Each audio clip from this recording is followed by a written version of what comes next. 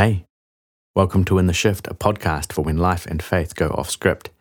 My name is Michael Frost, and I want to get straight into things in this episode. If you've been listening along to the podcast to this point, at least to some of the episodes along the way, you'll know we've spent, in particular, the last 3 episodes discussing and, we might say, challenging the traditional Christian doctrine of hell as eternal suffering or eternal torment for unbelievers or those judged by God to be deserving of such a fate.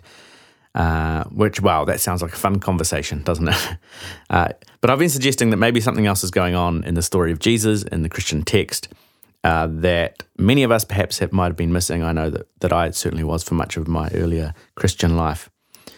And this belief continues to be a contemporary issue, a hot-button issue, one of controversy and conflict and tension.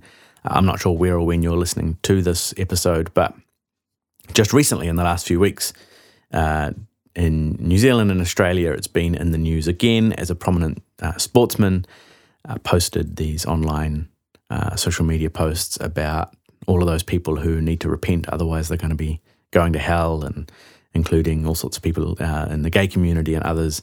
And there's been a real outcry, a real sense of outrage about this. And once again, the topic comes to the surface and people look at it and say, how can this be congruent with some kind of message of Jesus? And it's interesting to see now there's all sorts of things going on in that conversation that I won't have a chance to get into in this episode. Perhaps we'll come back to it at a later time. But one of the things that's interesting to me is even the number of Christians who have been very quiet on this because they haven't known what to say, and many who would be of the position where I kind of agree with him, but I just don't think he should have said it out loud like that. And in itself, that's got its own kind of internal contradictions. And what it shows is that this whole conversation is really a bit of a mess, and that you have a lot of people who have been trained in a particular way of thinking that's not necessarily, in my opinion, reflective of what Christian faith is in fact supposed to be. So all of that to say, it's going to be an ongoing conversation that the church has to wrestle with. And one of the questions that's come my way since this sort of series on hell that I've been doing has been to ask, well, if what I'm saying is in any way true, then why does it not seem to be the majority view of those within the Christian tradition or the church? If Christianity ultimately is not about escaping eternity in hell, then why do so many people, Christians or not, understand that this is the central message and purpose of Christianity? And that's a reasonable question. If what I'm saying is true, then why does it seem to be pushing against such a large bulk of what the Christian tradition is saying? And then for some people, this entire conversation is super confronting, because if this has been one of the central cornerstones or pillars of the faith that you've believed in, the faith that's super important to you, then to question it seems to question the entire thing. To question this one aspect, if that aspect is a big part of what the thing has been built on, can be incredibly unsettling, because if we pull that out, will the whole thing come crashing down, and then what am I left with? And then I'm just, that's a terrifying kind of feeling. And I think all of this is confounded by the fact that modern Christianity, at least in a lot of contemporary churches, maybe not in academia, but at least in a lot of contemporary churches, we're not very good at having hard conversations about things. Similar to politics, really, battle lines can be drawn very quickly. So if you don't bear the marks of orthodoxy, if you're not clearly in our camp believing all of the things that we believe in the way that we believe them, you can quickly find yourself isolated, pushed out to the edges, and that means it's very difficult to have any kind of meaningful conversation about this kind of stuff. So, that's what I'm hoping to do, I guess, with this podcast, is provide a space and forum for that. So what do we do with all of this? How do we make sense of it? This is episode 13 of In the Shift. Let's get into it.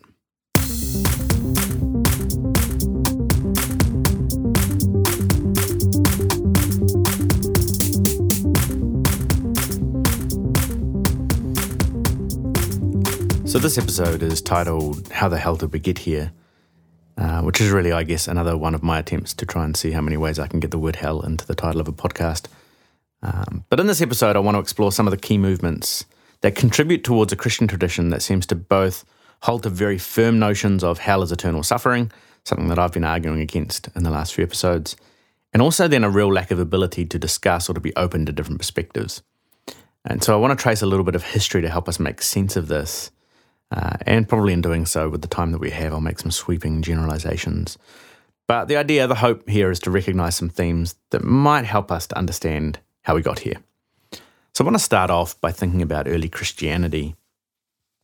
And what you have really is early Christian faith is a subgroup of Judaism. It's a peculiar group of Jewish people in the early to mid 1st century who happened to believe that this Jesus was the Messiah that they'd been waiting for, albeit a very different kind of Messiah from the one that the Jewish people were anticipating at this time. And so from an external perspective, even though now we might see Christianity has emerged to become this very distinct religious tradition, early on from the outside looking in, it just appeared to be this peculiar Jewish sect. And as we discussed some of the imagery, even around notions of hell and things like that in the previous episodes, it is kind of imagery that is grounded in a very Jewish 1st century way of seeing the world, of communicating reality, of communicating truth, the way that symbol and metaphor functioned within that particular context. And it kind of made sense to a certain degree within that context, even as there was diversity within the movement from very early on in terms of what was believed. But over time, and what we see even through the New Testament text, is that Christianity begins to spread outward from just being a solely Jewish sect to becoming something more inclusive, something more open to non-Jewish people, what we're called by Jewish people Gentiles. And so over the first few decades, Christianity becomes a Gentile inclusive movement. And then Jerusalem is destroyed in AD 70, and the Jewish people are scattered. And after this time, really, Christianity does shift it's shifted from being a Jewish subgroup to then Gentile inclusive, and then now becomes predominantly Gentile. It becomes predominantly non-Jewish in terms of the constituency of early Christianity. And that's important perhaps because now you've got people engaging with the story of Jesus who are not necessarily grounded in the stories and traditions and images and metaphors and symbols of ancient Judaism. So that has its own kind of impact on the way people read then stories and texts. What you've still got really though at this point is a relatively small countercultural movement. It's unusual. Even the claim of Jesus as Lord and Saviour is taking the title of Caesar and applying it to Jesus, because the Caesar is the one who is called Lord and Saviour. So it's politically controversial. It's kind of subversive in its own kind of way. People were saying, we're not going to follow Caesar in the way of the empire. We are going to follow this Jesus who is our Lord and Saviour.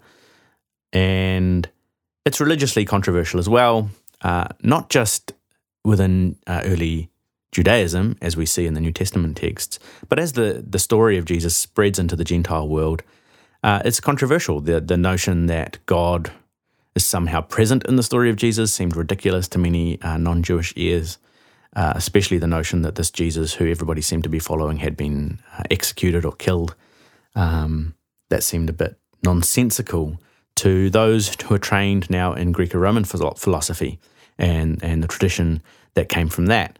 And so you have this small underground, often politically religiously subversive movement that's sometimes persecuted quite intensely. And so depending on the region and time, for the first 3 centuries really after Jesus, the church had different kind of experiences. Sometimes they were just ignored as this kind of fringe group. Sometimes they were persecuted, often persecuted at a local level. And then sometimes they were persecuted at an imperial level, at the level of the empire. And sometimes there was sweeping persecution that would break out against Christians.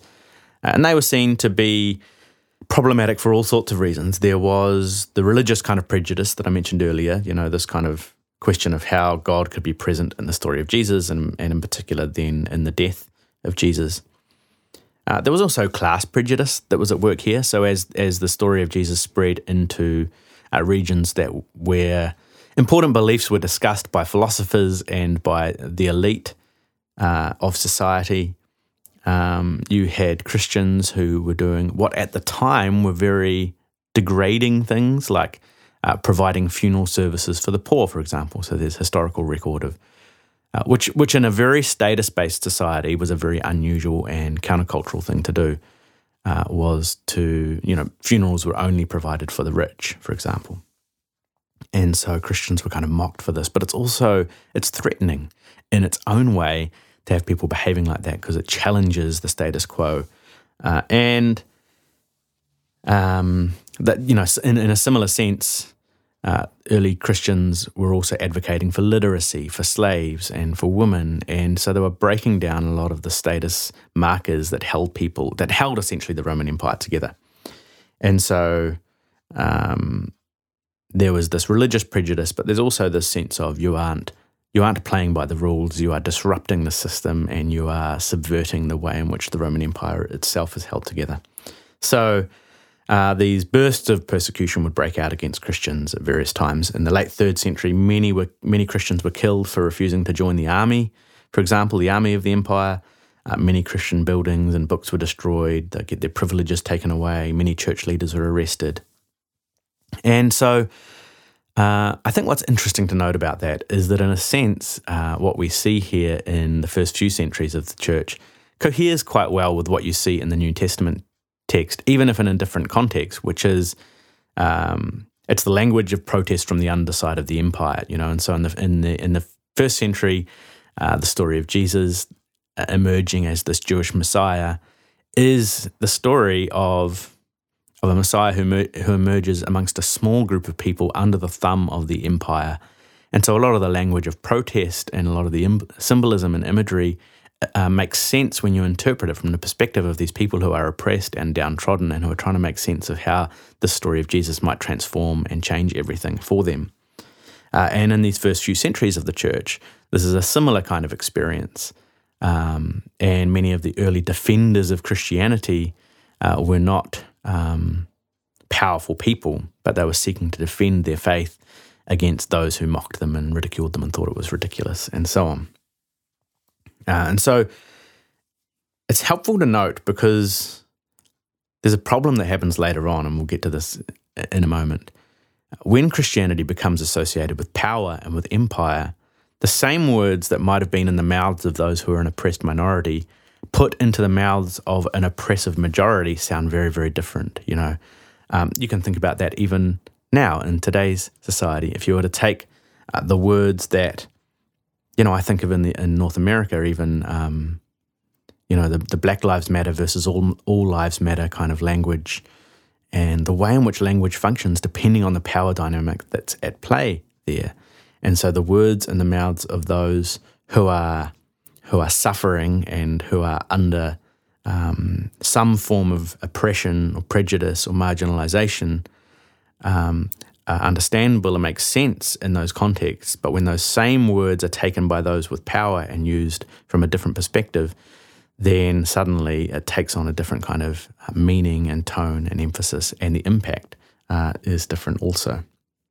So that's just something to bear in mind as we go along. Now, what we have here in these first few centuries actually is still a very diverse tradition. And so if we come back to our ideas about hell that we've been discussing over the last few episodes, well, there are a number of these early church theologians who hold to a much more universalist position. And sure, there are those who advocate for some kind of eternal punishment when they read those texts and read those stories. But there are a number of people who advocate for some kind of universalist message that's present within the story of Jesus. So there's this melting pot of discussion and ideas and arguments that are going on at this time. Now, the big shift that happens, and I want to touch on a few big shifts over the last couple of thousand years that help us understand how we get to where we are. But the really big shift, I guess, that still remains so potent in its impact on the Christian tradition is the shift that takes place with Constantine. And so Constantine is a Roman who defeats Maxentius, becomes the emperor in 312, has this vision, in this sign conquer, and sees the vision of a cross, associates this vision of the cross with his political and military victory.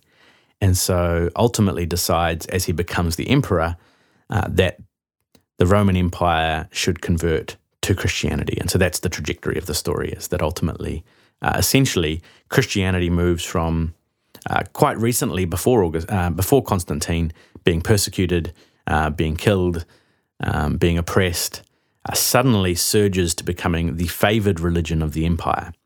And that's a significant and profound shift in the place of Christianity within society. And so for the first time, being a Christian with it actually brought advantage. So you had special tax concessions if you joined the church. To be in clergy, to be in some kind of position of ministry leadership suddenly became a position of power, not just within the church, but also within the empire, because now this has become the dominant religion in the Roman Empire. So it's at this time that you see ministers, the clergy, who start to wear particular kind of clothing that symbolizes this kind of power differential that's starting to take place here. Now, Constantine doesn't actually convert to Christianity himself officially until his deathbed. It's the old convenient deathbed conversion tactic. But what he does encourage and want is the unity of the church. Now, that sounds like a really wonderful thing. Wouldn't it be great if the church was unified? But the reasons for this are perhaps less appealing, from one perspective at least. Because really his desire for unity was because disagreement in the church is a threat to the stability of the empire. If the church has now become the central religion of the empire, and unlike now when we have these clear demarcations between church and state, or at least we attempt to, in this time there were no such demarcations. Religion and state were always inextricably linked. And so when Christianity becomes the religion of the empire, well, then it becomes vital to the flourishing and stability of the empire. So when there are significant theological differences that emerge within the church, and these theological differences create tension, conflict, disagreement, and groups of people who start arguing with one another, well, then that becomes, in the minds of the politicians, a threat to stability. And so people like Constantine greatly favour this idea of orthodoxy as a stabilising force politically. So one of the things that happens in the 4th century, for example, is we get the first of the church councils. So the Council of Nicaea, which is in 325, where everybody agrees that this is what should be in the New Testament, and also make some agreements around beliefs on Jesus and a few other things. Not important necessarily for our discussion today. But what we do see is that these councils are brought together to resolve theological differences. And on the one hand, this could be understood as a positive thing. There's a clarifying of belief that's going on. But on the other hand, it's hard to avoid the fact that this is being carried out in service of the unity of the empire. So this has political implications and aims. And what happens in the wake of these church councils is we really begin the long-time Christian tradition of expelling those, or later on we end up killing those who lose theological arguments or hold to non-approved beliefs, the ones who get labelled as heretics. And this is a trend that continues. Now, in the post-Constantine empire, so after Constantine dies, what happens is there's this transition where the church begins to see the emperor as the leader of the church. And so ultimately, as the Roman Empire breaks down, the last emperor really makes himself the first official pope, really. You could say it that way. That's an oversimplification, but let's just say it that way. And so you've had this transition whereby even as the Roman Empire disintegrates, the church emerges as the powerful stabilizing force across that part of the world.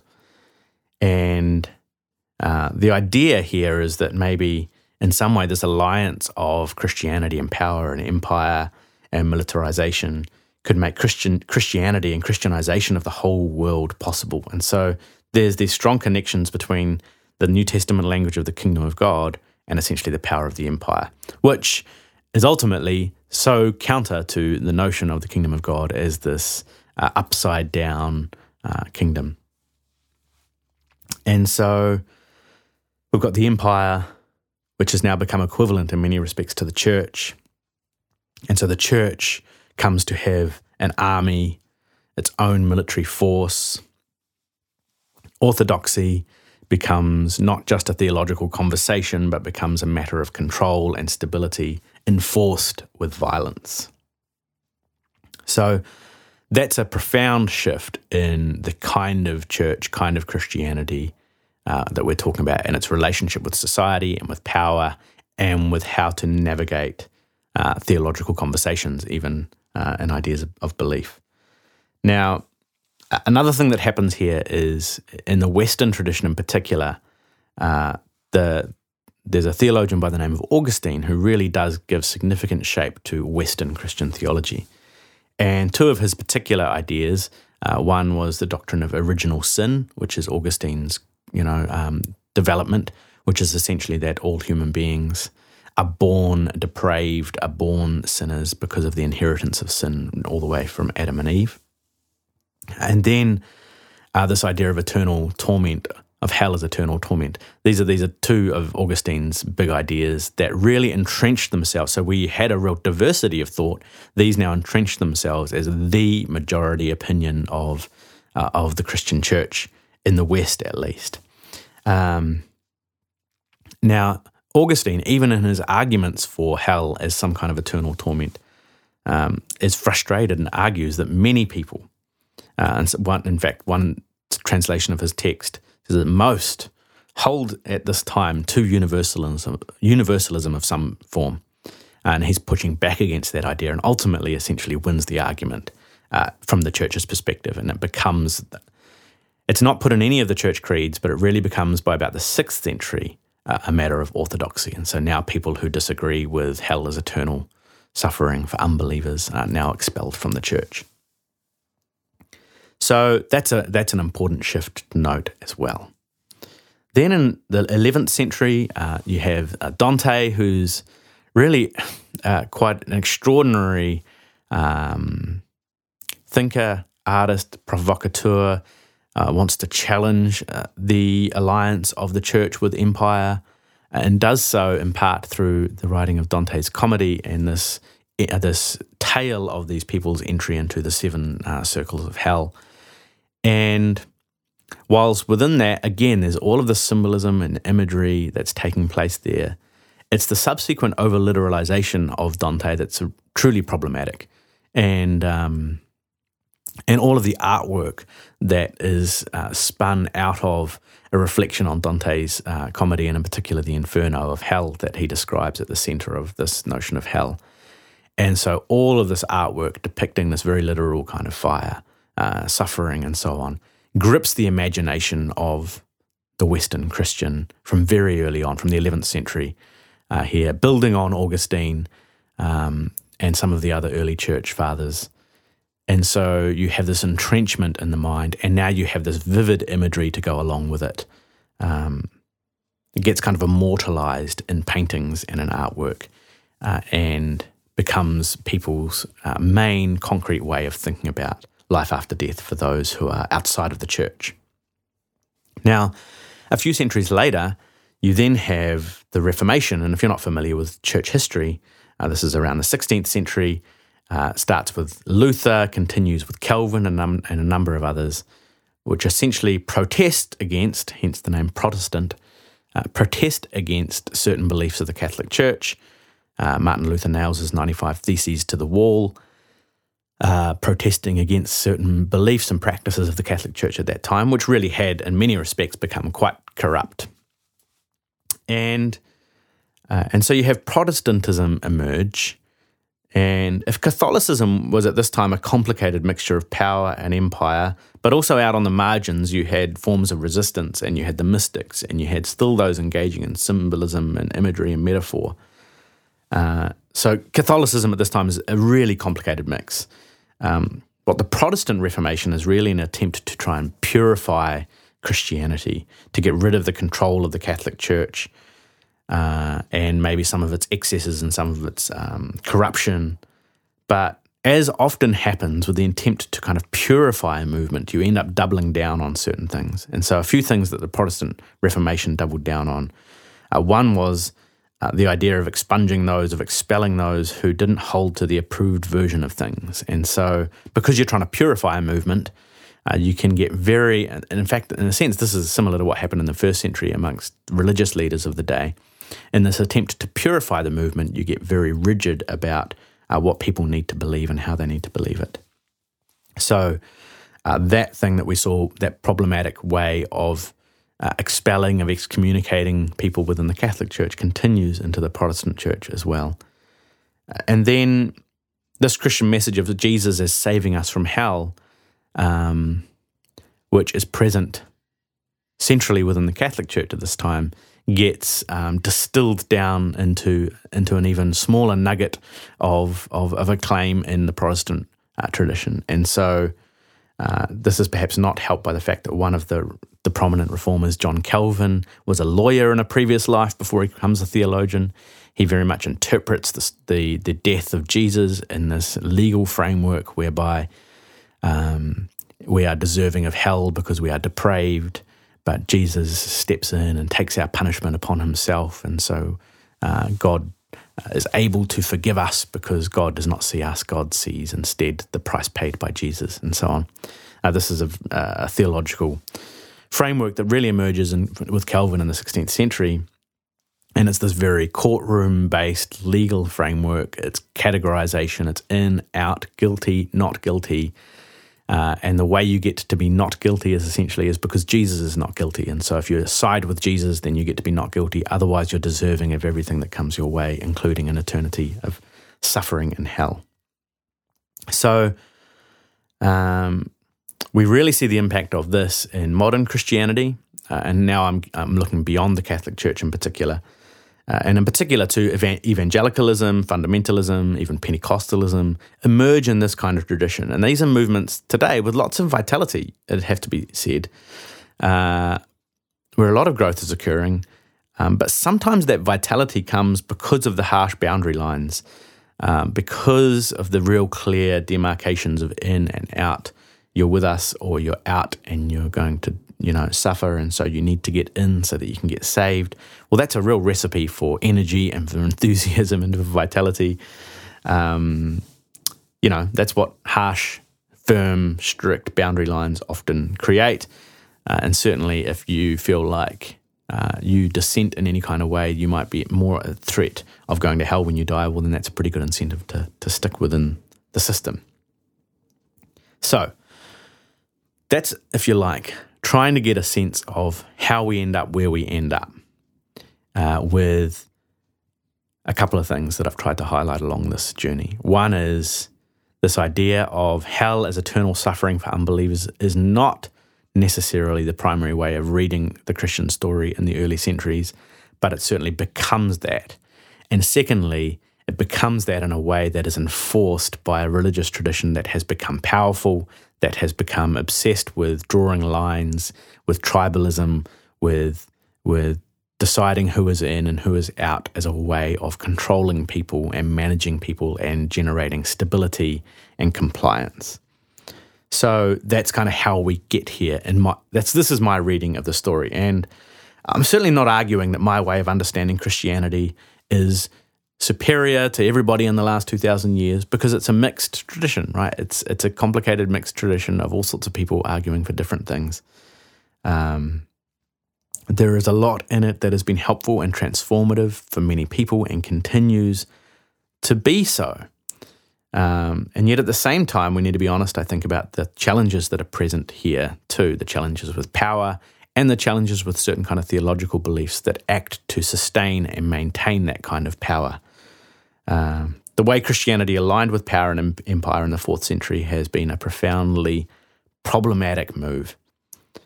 And it wasn't just a political one, it's impacted on the theology of the church as well. And I think, maybe one of the reasons people feel so threatened in challenging this idea of hell as eternal suffering, we could look at it from a couple of perspectives. So those with power, hell is a very potent mechanism for managing people. And even if you're not doing that consciously, often that's what's taking place subconsciously. And then on the other side of that, to those who are participating in the system, then hell becomes a really potent reason for staying within that system. And I think one of the reasons people feel so threatened in challenging this whole belief, this belief of hell as eternal suffering, is because many people think that without this, people wouldn't be Christians. People wouldn't keep coming, keep attending, keep supporting the institution, because it wouldn't be clear that we're the in ones and other people out there are the out ones. So what might happen if we let go of this? And to be honest, I think what it indicates is that for many Christians, beyond an escape from hell, they're not actually convinced that that their faith is really, truly worth it. And they might argue about that, but the reason I say that is maybe because I've said so often the number one response to challenging the doctrine of hell in my experience is, but then what's the point of Christianity? And that tells me that many people aren't convinced that there's as much point as they think in their Christian faith if hell is not the thing that they're escaping from. So I hope that what I'm trying to do here is provide some sense of context for how we get here, and for the fact that what I'm suggesting and advocating might be pushing against the bulk of some forms of the Christian tradition, but that all throughout Christian history there have been diversity of opinions, even if they've been crushed and expunged and pushed to the side and pushed to the edge. There have always been those who've been advocating for a more, what I would say is a more Jesus-oriented way of understanding Christian faith. Now, of course, I would say that, wouldn't I? Because I'm arguing from my point of view. But I do believe that, and I do think that in the early centuries after Jesus, we see much more of that than we do now. So my suggestion is that if you're someone who finds themselves immersed within, connected to, or even just drawn to the Christian faith, well, giving up in belief in eternal suffering and hell does not mean the end of Christian faith. In fact, I'd argue that it's the beginning of rediscovering something profound and something beautiful and meaningful and subversive and transformative. And it's not grounded in fear or punishment or tribalism and in and out, but it's inviting us, it's challenging us, calling us to live differently in the world, to be invited into personal and communal transformation. So that's how we got here. Next time on In the Shift, we're going to start talking about the central pivot, the central image of Christianity, which is the cross. How does the symbol of a state execution become the central symbol of a faith?